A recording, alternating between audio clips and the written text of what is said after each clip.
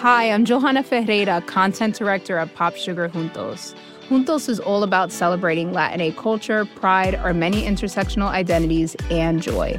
Thanks to support from Prime, there's so much to get into over at Juntos this month. From conversations with the Latinx minds behind our favorite new movies and resurrected TV shows, to thoughtful celebrity commentary and exclusive interviews with some of the biggest Latin music artists today. And it doesn't stop there. Get more of the music, movies, and shopping you love on Prime.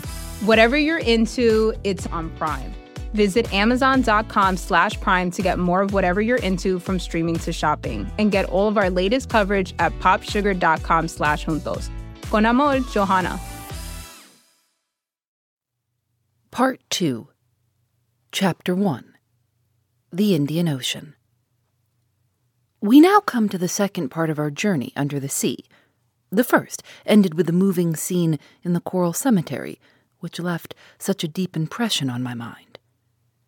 Thus, in the midst of this great sea, Captain Nemo's life was passing, even to his grave, which he had prepared in one of its deepest abysses. There, not one of the ocean's monsters could trouble the last sleep of the crew of the Nautilus, of those friends riveted to each other in death as in life. Nor any man either, had added the captain. Still, the same fierce, implacable defiance towards human society. I could no longer content myself with the theory which satisfied Conseil. That worthy fellow persisted in seeing in the commander of the Nautilus one of those unknown savants who return mankind contempt for indifference. For him, he was a misunderstood genius who, tired of Earth's deceptions, had taken refuge in this inaccessible medium where he might follow his instincts freely. To my mind, this explains but one side of Captain Nemo's character. Indeed, the mystery of that last night, during which we had been chained in prison, the sleep, and the precaution so violently taken by the captain of snatching from my eyes the glass I had raised to sweep the horizon, the mortal wound of the man, due to an unaccountable shock of the Nautilus, all put me on a new track. No, Captain Nemo was not satisfied with shunning man. His formidable apparatus not only suited his instinct of freedom, but perhaps also the design of some terrible retaliation. At this moment, nothing is clear to me. I catch but a glimpse of light amidst all the darkness, and I must confine myself to writing as events shall dictate. That day, the 24th of January, 1868, at noon, the second officer came to take the altitude of the sun. I mounted the platform, lit a cigar, and watched the operation. It seemed to me that the man did not understand French, for several times I made remarks in a loud voice, which must have drawn from him some involuntary sign of attention, if he had understood them, but he remained undisturbed and dumb. As he was taking observations with the sextant, one of the sailors of the Nautilus, the strong man who had accompanied us on our first submarine excursion to the island of Crespo, came to clean the glasses of the lantern. I examined the fittings of the apparatus, the strength of which was increased 100-fold by lenticular rings, placed similar to those in a lighthouse, and which projected their brilliance in a horizontal plane. The electric lamp was combined in such a way as to give its most powerful light. Indeed, it was produced in vacuo, which ensured both its steadiness and its intensity. This vacuum economized the graphite points between which the luminous arc was developed, an important point of economy for Captain Nemo, who could not easily have replaced them. And under these conditions, their waste was imperceptible. When the Nautilus was ready to continue its submarine journey, I went down to the saloon. The panel was closed, and the course marked direct west. We were furrowing the waters of the Indian Ocean, a vast liquid plain, whose waters are so clear and transparent that anyone leaning over them would turn giddy. The Nautilus usually floated between 50 and 100 fathoms deep. We went on so for some days. To anyone but myself, who had a great love for the sea, the hours would have seemed long and monotonous. But the daily walks on the platform, when I steeped myself in the reviving air of the ocean, the sight of the rich waters through the windows of the saloon, the books in the library, the compiling of my memoirs, took up all my time, and left me not a moment of ennui or weariness. For some days we saw a great number of aquatic birds, sea-mews or gulls. Some were cleverly killed and prepared in a certain way, made very acceptable water game. Amongst large-winged birds, carried a long distance from all lands, and resting upon the waves from the fatigue of their flight, I saw some magnificent albatrosses, uttering discordant cries like the braying of an ass, and birds belonging to the family of the longwings. As to the fish, they always provoked our admiration when we surprised the secrets of their aquatic life through the open panels. I saw many kinds which I never before had a chance of observing. I shall notice chiefly ostracions, peculiar to the Red Sea, the Indian Ocean, and that part which washes the coast of tropical America. These fishes, like the tortoise, the armadillo, the sea hedgehog, and the crustacea, are protected by a breastplate which is neither chalky nor stony, but real bone. In some it takes the form of a solid triangle, in others of a solid quadrangle. Amongst the triangular I saw some 1.5 inches in length, with wholesome flesh and a delicious flavor. They are brown at the tail and yellow at the fins, and I recommend their introduction into fresh water, to which a certain number of sea fish easily accustom themselves. I would also mention quadrangular ostracions, some dotted over with white spots in the lower part of the body, and which may be tamed like birds, trigons provided with spikes formed by the lengthening of their bony shell, and which, from their strange gruntings, are called sea pigs. Also dromedaries, with large humps in the shape of a cone, whose flesh is very tough and leathery. I now borrow from the daily notes of Master Conseil certain fish of the genus Petrodon, peculiar to those seas, with red backs and white chests, which are distinguished by 3 rows of longitudinal filaments, and some electrical, 7 inches long, decked in the liveliest colors. Then as specimens of other kinds, resembling an egg of a dark brown color, marked with white bands, and without tails. Diodons, real sea porcupines, furnished with spikes, and capable of swelling in such a way as to look like cushions, bristling with darts. Hippocampi, common to every ocean. Some Pegassi, with lengthened snouts, which their pectoral fins, being much elongated and formed in the shape of wings, allow, if not to fly, at least to shoot into the air. From the 21st to the 23rd of January, the Nautilus went at the rate of 250 leagues in 24 hours, being 540 miles, or 22 miles an hour. If we recognized so many different varieties of fish, it was because, attracted by the electric light, they tried to follow us.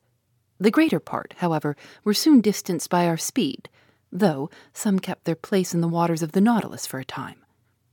The morning of the 24th, in 12 degrees 5 south latitude, and 94 degrees 33 longitude, we observed Keeling Island, a coral formation planted with magnificent cocoas, and which had been visited by Mr. Darwin and Captain Fitzroy. The Nautilus skirted the shores of this desert island for a little distance. Its nets brought up numerous specimens of polypi and curious shells of mollusca. Soon, Keeling Island disappeared from the horizon, and our course was directed to the northwest, in the direction of the Indian Peninsula. From Keeling Island, our course was slower and more variable, often taking us into great depths. Several times they made use of the inclined planes, with certain internal levers placed obliquely to the waterline.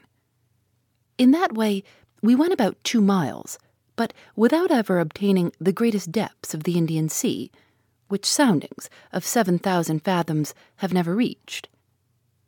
As to the temperature of the lower strata, the thermometer invariably indicated 4 degrees above zero. I only observed that in the upper regions the water was always colder in the high levels than at the surface of the sea. On the 25th of January, the ocean was entirely deserted. The Nautilus passed the day on the surface, beating the waves with its powerful screw and making them rebound to a great height. Who under such circumstances would not have taken it for a gigantic cetacean? 3 parts of this day I spent on the platform. I watched the sea. Nothing on the horizon, till about 4 o'clock a steamer running west on our counter. Her masts were visible for an instant, but she could not see the Nautilus, being too low in the water. I fancied this steamboat belonged to the P.O. Company, which runs from Ceylon to Sydney, touching at King George's Point and Melbourne. At 5 o'clock in the evening, before that fleeting twilight, which binds night to day in tropical zones, Conseil and I were astonished by a curious spectacle. It was a shoal of Argonauts traveling along on the surface of the ocean. We could count several hundreds. They belonged to the kind which are peculiar to the Indian seas. These graceful mollusks moved backwards by means of their locomotive tube, through which they propelled the water already drawn in. Of their 8 tentacles, 6 were elongated and stretched out floating on the water, while the other 2, rolled up flat, were spread to the wing like a light sail. I saw their spiral-shaped and fluted shells, which Cuvier justly compares to an elegant skiff. A boat indeed. It bears the creature which secretes it without its adhering to it. For nearly an hour the Nautilus floated in the midst of this shoal of mollusks. Then I know not what sudden fright they took. But as if at a signal every sail was furled, the arms folded, the body drawn in, the shells turned over, changing their center of gravity, and the whole fleet disappeared under the waves. Never did the ships of a squadron maneuver with more unity. At that moment night fell suddenly, and the reeds, scarcely raised by the breeze, lay peaceably under the sides of the Nautilus. The next day, 26th of January, we cut the equator at the 82nd meridian and entered the northern hemisphere. During the day, a formidable troop of sharks accompanied us, terrible creatures which multiply in these seas and make them very dangerous. They were sharks with brown backs and whitish bellies, armed with 11 rows of teeth, eyed sharks, their throat being marked with a large black spot, surrounded with white like an eye. There were also some Isabella sharks, with rounded snouts marked with dark spots. These powerful creatures often hurled themselves at the windows of the saloon, with such violence as to make us feel very insecure. At such times, Ned Land was no longer master of himself. He wanted to go to the surface and harpoon the monsters, particularly certain smooth hound sharks, whose mouth is studded with teeth like a mosaic, and large tiger sharks, nearly 6 yards long, the last named of which seemed to excite him more particularly. But the Nautilus, accelerating her speed, easily left the most rapid of them behind. The 27th of January, at the entrance of the vast Bay of Bengal, we met repeatedly a forbidding spectacle. Dead bodies floating on the surface of the water. They were the dead of the Indian villages, carried by the Ganges to the level of the sea, and which the vultures had not been able to devour. But the sharks did not fail to help them at their funeral work. About 7 o'clock in the evening, the Nautilus, half immersed, was sailing in a sea of milk. At first sight, the ocean seemed lactified. Was it the effect of the lunar rays? No, for the moon, scarcely 2 days old, was still lying hidden under the horizon in the rays of the sun. The whole sky, though, seemed black by contrast with the whiteness of the waters. Conseil could not believe his eyes, and questioned me as to the cause of this strange phenomenon. Happily, I was able to answer him. It is called a milk sea, I explained, a large extent of white wavelets, often to be seen in these parts of the sea. But, sir, said Conseil, can you tell me what causes such an effect? For I suppose the water is not really turned into milk. No, my boy, and the whiteness which surprises you is caused only by the presence of myriads of infusoria, a sort of luminous little worm, gelatinous, and without color, of the thickness of a hair, and whose length is not more than 7/1000 of an inch. These insects adhered to one another, sometimes for several leagues. Several leagues, exclaimed Conseil. Yes, my boy, and you need not try to compute the number of these infusoria. You will not be able, for, if I am not mistaken, ships have floated on these milk seas for more than 40 miles. Towards midnight, the sea suddenly resumed its usual color, but behind us, even to the limits of the horizon, the sky reflected the whitened waves, and for a long time seemed impregnated with the vague glimmerings of an aurora borealis. Chapter 2. A Novel Proposal of Captain Nemo's.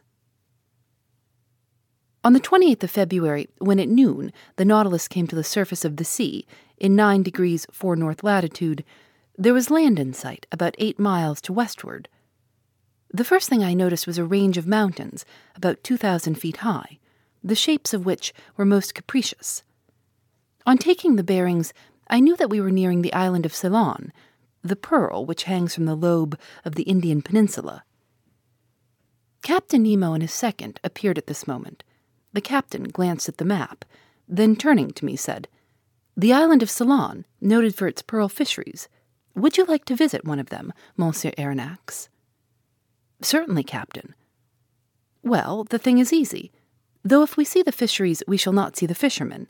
The annual exportation has not yet begun. Never mind. I will give orders to make for the Gulf of Mannar, where we shall arrive in the night." The captain said something to his second, who immediately went out. Soon the Nautilus returned to her native element, and the manometer showed that she was about 30 feet deep. "Well, sir," said Captain Nemo, "you and your companion shall visit the bank of Mannar, and if by chance some fisherman should be there, we shall see him at work." "Agreed, Captain." "By the by, Monsieur Aronnax, you are not afraid of sharks?" "Sharks?" exclaimed I. This question seemed a very hard one. "Well," continued Captain Nemo, "I admit, Captain, that I am not yet very familiar with that kind of fish." "We are accustomed to them," replied Captain Nemo, "and in time you will be too. However, we shall be armed, and on the road we may be able to hunt some of the tribe. It is interesting. So till tomorrow, sir, and early." This said in a careless tone, Captain Nemo left the saloon. "Now, if you were invited to hunt the bear in the mountains of Switzerland, what would you say?" "Very well, tomorrow we will go and hunt the bear." If you were asked to hunt the lion in the plains of Atlas, or the tiger in the Indian jungles, what would you say? "Ha ha, it seems we are going to hunt the tiger or the lion." But when you were invited to hunt the shark in its natural element, you would perhaps reflect before accepting the invitation. As for myself, I passed my hand over my forehead, on which stood large drops of cold perspiration. "Let us reflect," said I, "and take our time. Hunting otters in submarine forests, as we did in the island of Crespo, will pass. But going up and down at the bottom of the sea, where one is almost certain to meet sharks, is quite another thing." At this moment Conseil and the Canadian entered, quite composed and even joyous. They knew not what awaited them. "Faith, sir," said Ned Land, "your Captain Nemo, the devil take him, has just made us a very pleasant offer." "Ah," said I, "you know." "If agreeable to you, sir," interrupted Conseil, "the commander of the Nautilus has invited us to visit the magnificent Ceylon fisheries tomorrow, in your company. He did it kindly, and behaved like a real gentleman." "He said nothing more?" "Nothing more, sir, except that he had already spoken to you of this little walk." "Sir," said Conseil, "would you give us some details of the pearl fishery?" "As to the fishing itself?" I asked, "or the incidents? Which?" "On the fishing," replied the Canadian. "Before entering upon the ground, it is as well to know something about it." "Very well. Sit down, my friends, and I will teach you." Ned and Conseil seated themselves on an ottoman, and the first thing the Canadian asked was, "Sir, what is a pearl?" "My worthy Ned," I answered, "to the poet a pearl is a tear of the sea. To the ladies it is a jewel of an oblong shape, of a brilliancy of mother-of-pearl substance, which they wear on their fingers, their necks, or their ears. For the chemist it is a mixture of phosphate and carbonate of lime, with a little gelatin. And lastly, for naturalists, it is simply a morbid secretion of the organ that produces the mother-of-pearl amongst certain bivalves." "Branch of mollusks," said Conseil. "Precisely so, my learned Conseil. All those which secrete mother-of-pearl, that is, the blue, bluish-violet, or white substance which lines the interior of their shells, are capable of producing pearls." Mussels, too? Asked the Canadian. Yes, mussels of certain waters in Scotland, Wales, Ireland, Saxony, Bohemia, and France. Good. For the future I shall pay attention, replied the Canadian. But, I continued, the particular mollusk which secretes the pearl is the pearl oyster. The pearl is nothing but a formation deposited in a globular form, either adhering to the oyster shell or buried in the folds of the creature. On the shell it is fast. In the flesh it is loose, but always has for a kernel a small hard substance, maybe a barren egg, maybe a grain of sand, around which the pearly matter deposits itself year after year successively, and by thin, concentric layers. Are many pearls found in the same oyster? Asked Conseil. Yes, my boy, some are a perfect casket. One oyster has been mentioned, though I allow myself to doubt it, as having contained no less than 150 sharks. 150 sharks? Exclaimed Ned Land. Did I say sharks? Said I hurriedly. I meant to say 150 pearls. Sharks would not be sense. Certainly not, said Conseil. But will you tell us now by what means they extract these pearls? They proceed in various ways. When they adhere to the shell, the fishermen often pull them off with pincers. But the most common way is to lay the oysters on mats of the seaweed, which covers the banks. Thus they die in the open air, and at the end of 10 days they are in a forward state of decomposition. They are then plunged into large reservoirs of seawater. Then they are opened and washed.